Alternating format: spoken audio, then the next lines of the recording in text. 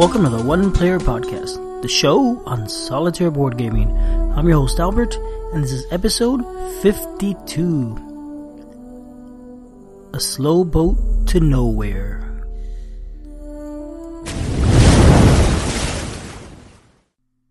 Welcome to February, everybody.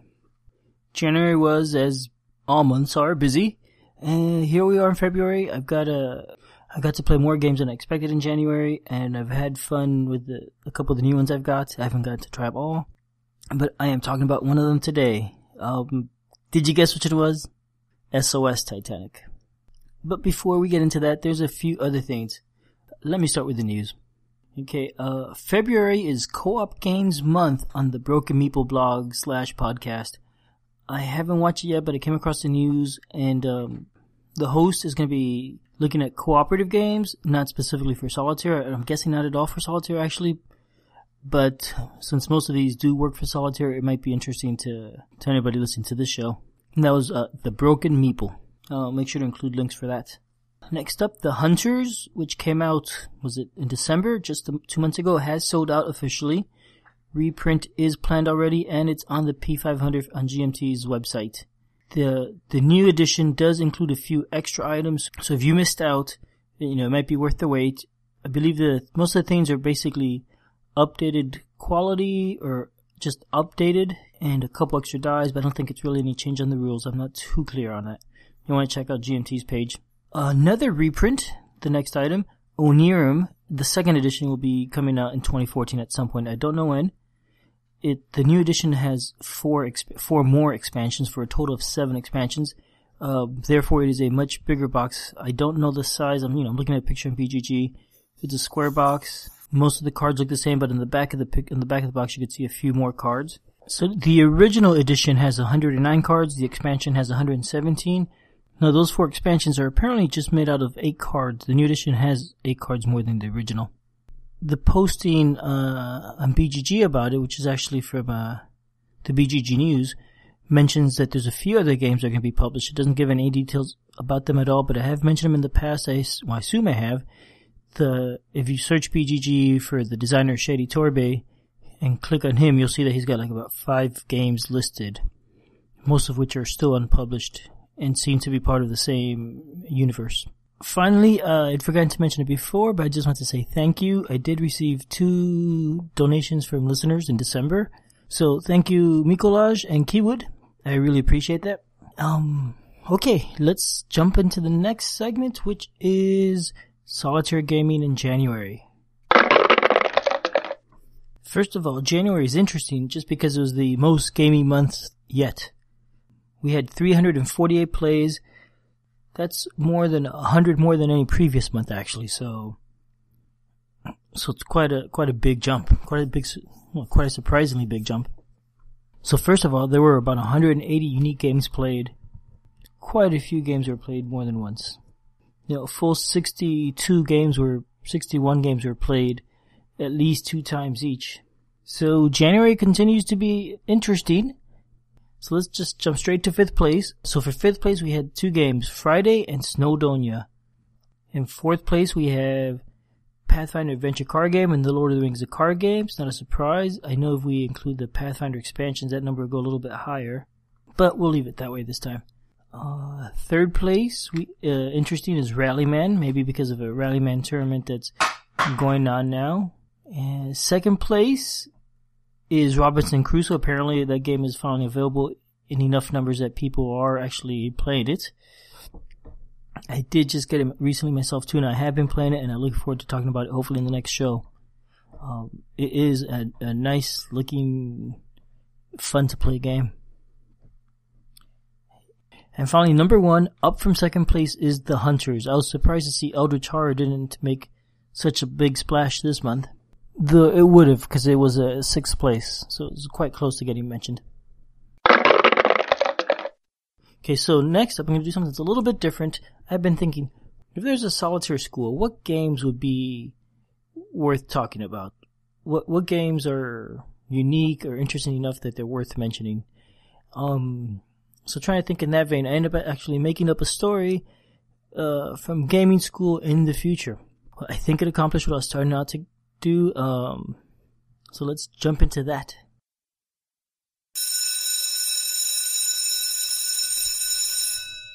Hello, class. I trust you had a good week. Now, in contrast to last week's subject matter, today we are going to look at pivotal solitaire games of the early 21st century. Specifically, we are looking at the first 15 years of that century. Now, as you know, that period of our history was very well documented. It is worth noting that in that time there was a resurgence of solitaire gaming which started right around the new millennium. I would like to look at a few games that were important at that time, for one reason or another. Now, this period is sometimes called the Silver Age of board games. Now, this term used to be used seriously for a while, as this period was considered a plateau of innovation and design. The name was inspired from the Silver Age of comic books, which happened in the prior century. Ironically, the term Silver Age became obsolete when the value of most rare metals plummeted thanks to the discovery of adamantium, which was first made famous in the Silver Age comic books. But I digress here. The most important thing to keep in mind is that at this time, and for years to come, this period was highly prolific and innovative in board gaming. Let's look at the games in a more or less chronological order, starting with the Lord of the Rings, designed by Reiner Knizia. Knizia was an extremely prolific designer of the period. His games varied widely in complexity, style, and theme. One notable game is The Lord of the Rings, based on the book by J.R.R. Tolkien. This game wasn't the first cooperative game designed, but it did presage a large number and variety of cooperative games. This game was seen as unique at the time and was therefore a commercial success. Being associated with such a famous literary work did not hurt. Being associated with such a famous literary work at the time of a major motion picture on the same subject helped immensely. After Lord of the Rings, no game stood out as significant, not for a few years. Though there were quite a few interesting and likely fun games released, none of them really offered anything new or innovative until Race for the Galaxy came out. Well, that isn't entirely accurate. This game was released as a multiplayer game in 2007. A year later, a new expansion, The Gathering Storm, was released, which included solitaire play. This was managed by the use of a robot. This robot followed certain predetermined strategies based on his starting position. The robot didn't play exactly like a player, but simulated a lot of the effect of playing against a human opponent.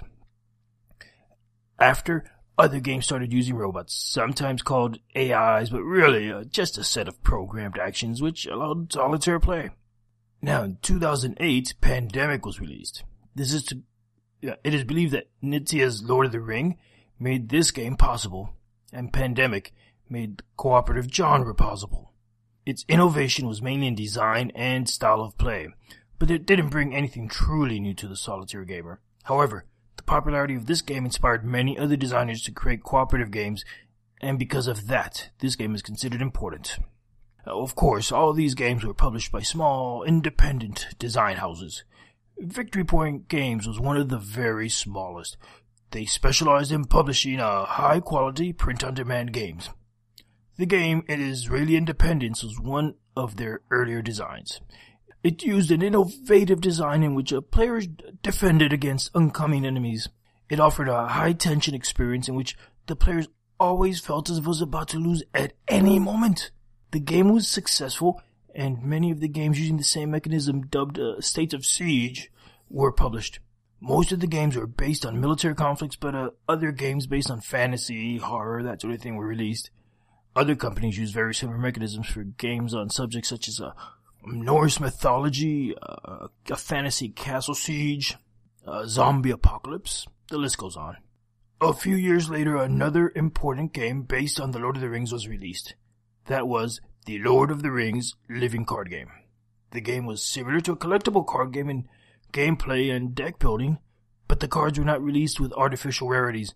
Many people that had been turned off to CCGs bought into the game because of this. However, the game was still very collectible in the sense that many people with compulsive personalities still felt obliged to buy each released expansion. This game was designed for one player or multiple players working cooperatively, and it was quite successful for a number of years. After the success of this game, even Wizards of the Coast released a solo co-op deck for Magic the Gathering, no doubt inspired by The Lord of the Rings. Now, Onirim was a game with an unusual theme of dreams and nightmares. It was not as universally known as other games, but it had such a simple and elegant design that it was very popular with many players. It led to a brief trend in compact, easy-to-learn, easy-to-play games. Some argue that because of Onirim's success, solitaire gaming caught the eye of the noted designer Friedemann Friese. If you recall, the early 21st century was when the mechanic of deck building came into vogue. Friese was looking to do something unique with his mechanic, and at that point it was strictly being used in multiplayer games. Having seen the success of Onirim, Friese was inspired to apply deck building in a novel way to a solitaire game. He designed the game Freytag, or Friday, based on the myth of Robinson Crusoe. In turn, the next few years actually saw no less than 2 other games themed around Robinson Crusoe, and also supporting solitaire play, amazingly. Then, of course, in the summer of 2015, something pivotal happened. I am, of course, talking about the... Before you go, I'd like to remind you that our break will begin in a few weeks, and a few of you still owe me some of your essays on balancing asymmetrical games against unevenly matched opponents.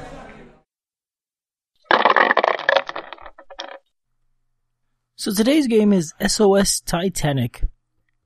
It is a game by Bruno Cathala and Ludovic Maublanc. It was released late last year. It was first available at Essen. It just recently arrived in the US last month. This game is, well, basically it is solitaire as in the card game that you'd find in a Windows computer or pretty much just about anywhere. You're trying to get the cards arranged in numeric order from 1 up to the highest card and place them above the playing area. Should be a pretty familiar game to just about anybody. Probably very possibly one of the oldest solitaire games ever. So the difference between this game and that is mainly the theme, but also, well, there's also some variances with the mechanics and how the game works. The game comes packed in a real nice little box. I like it. You know, every time I look at the box front, I think it's Microsoft Clip Art, but I really like the way it looks nonetheless. Inside, what you get is a bunch of cards, a rule book, and a booklet to represent the ship sinking. Now, I'm skipping any history behind this game. I assume everybody's heard of the Titanic. Ship was sunk in the Atlantic Ocean when it crashed into an iceberg. Ship was, of course, supposedly unsinkable. So anyway, let me keep going on with the components. First, the cards. There's 3 types of cards. There's the deck of playing cards that you're trying to rescue. The passengers and lifeboats. The cards. There are 4 suits. There are 2 first-class suits numbered 1 through 13. One of the suits has anchors on them. The other doesn't. And then there's 2 second class, I guess, or common class, I don't know what it's called, suits. Again, 1 with anchors and 1 without. And those are numbered 1 through 17. So it's a little bit different than a regular deck of playing cards. You have more cards. You got 34 plus 26, so 60 cards. And besides the playing cards, you also have a deck of character cards. When you play, you take on the role of one of the crew members. And I believe all the character cards actually represent real people that are actually crew in the Titanic on that maiden voyage when it sank. The different character cards do give you different abilities in the game, so they kind of adjust the strategy and that sort of thing. And then there's action cards. These are cards you could use on your turn to change the game, basically to allow you to cheat, I guess is one way you could look at it in terms of traditional solitaire. They let you do things like look at all the cards in one of the lines, one of the stacks, pick one out, put it in the top, and shuffle the rest and stick them back underneath. And besides that, then you have the book. It's pretty neat. I guess it's innovative. It's basically like a 7 or 8 page book. You open it up when you're playing, and on it has a picture of the Titanic sailing in the ocean. and underneath space for the different passengers. As you flip the pages, each subsequent page shows the ship sinking farther and farther. So probably don't need to get into the mechanics a whole lot. I think other than to describe how it's different from a regular solitaire, and even then that's sort of a awkward thing to say because there is really not such a thing as regular solitaire. I think there are countless variations on that game. And I guess when I'm saying regular solitaire, I'm meaning Microsoft Solitaire. So yeah, let me mention those differences. Let's try that. I already mentioned the fact that there's 4 suits and the numbers are not the same as standard deck of playing cards. In Microsoft Solitaire, when you draw cards from the draw deck, you always draw 3 and you can only play the top card that's visible. So for example, if you draw 3 cards and you wanted to play the middle one, you'd first have to be able to play the top one, which would free up that middle card, and you could keep going. In SOS Titanic, depending on what character you have, you could draw a different number of cards. Now, the way it works is different. Let's say one character could draw 1 through 4 cards, up to you which number of cards you want in that range. You say you pick 3 cards, you draw 3 cards from the deck, you look at them, and then you could play one of them onto an appropriate stack. If you can't play one of them, then unfortunately that time is passing. You have to discard all of them, and you flip over to the next page in the book. Actually, now I think about it, there are more than 4 pages, probably about 10 pages. And then you flip to the next page of the book, which is a bad thing, because when you reach the end of the book, the ship has sunk and the game is over. As compensation for having to do that, you will get to draw an action card now. And that's nice because those are useful. And then I should also mention the game is divided, the turns are divided into segments. First, you can move any cards around using the normal solitaire rules. That is, if you're starting a new stack, you can only start it with a high card, either 17 from the common passengers or 13 from the first class. Or you could move cards to the top, starting with the number 1 and then building upon it in the same colored suit. Now, I was trying to go through the differences. Let me jump back again. One of the first differences you're going to have after you've admired all the artwork and the cards, I should say they are really pretty cards. I really like the look of this game. The book looks nice, the cards look nice, the rule book is nice, the box is nice. Just all around very pleasing looking design. But anyway, when you set up the board, you have seven lines you could form, but you actually only start with cards on 4 of those lines. Representing basically that the passengers were in their cabins asleep and now need to get to the top of the ship to get out. The number of cards in each line is different. The first line starts with 4, the next one with 6, the next one with 8, and the next one with 10 cards. And in each of those lines, only the top card is visible. The rest are face down. So going into this is a strange game to talk about, because you probably already know if you like this or not, based on whether or not you like Solitaire. No doubt you've played it, no doubt you have an opinion on it. Either you think it's a horrible game, you don't really like it, don't have anything to do with it, or you think it's just fine. You don't mind it, but you probably don't really go out looking for it. I bet you that's pretty much the typical reaction from just about most people. I found this a really cool game. I'm in the camp of, yes, Solitaire is fine, but I'll never really play it much. But this one is really cool because of the theme.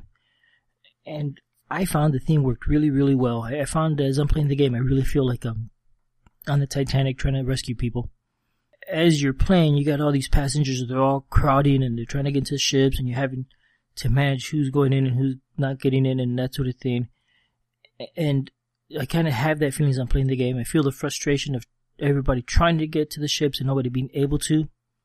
As the ship sinks and you're flipping the pages, each time you flip the page and the new picture is different and the sink is this, and the ship is more tilted in the water, you now have one less stack. The stack all the way to the left disappears.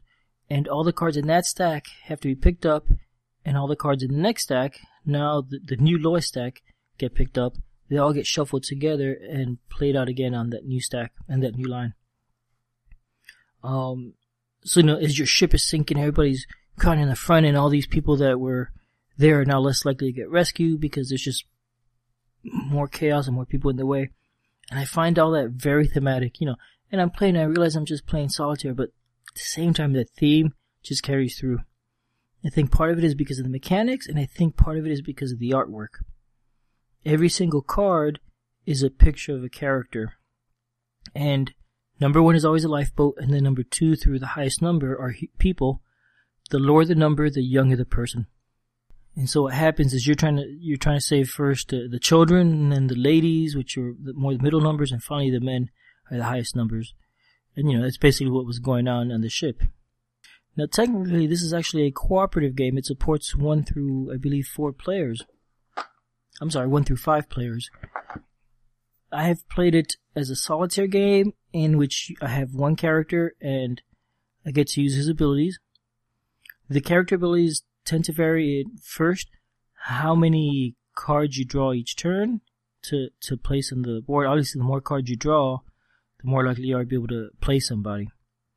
However, and I forgot to mention this, when you've gone through the whole deck and drawn all the cards and you need to draw again, if the draw deck is empty, you shuffle the discard pile to create a new draw pile and flip a page on the book.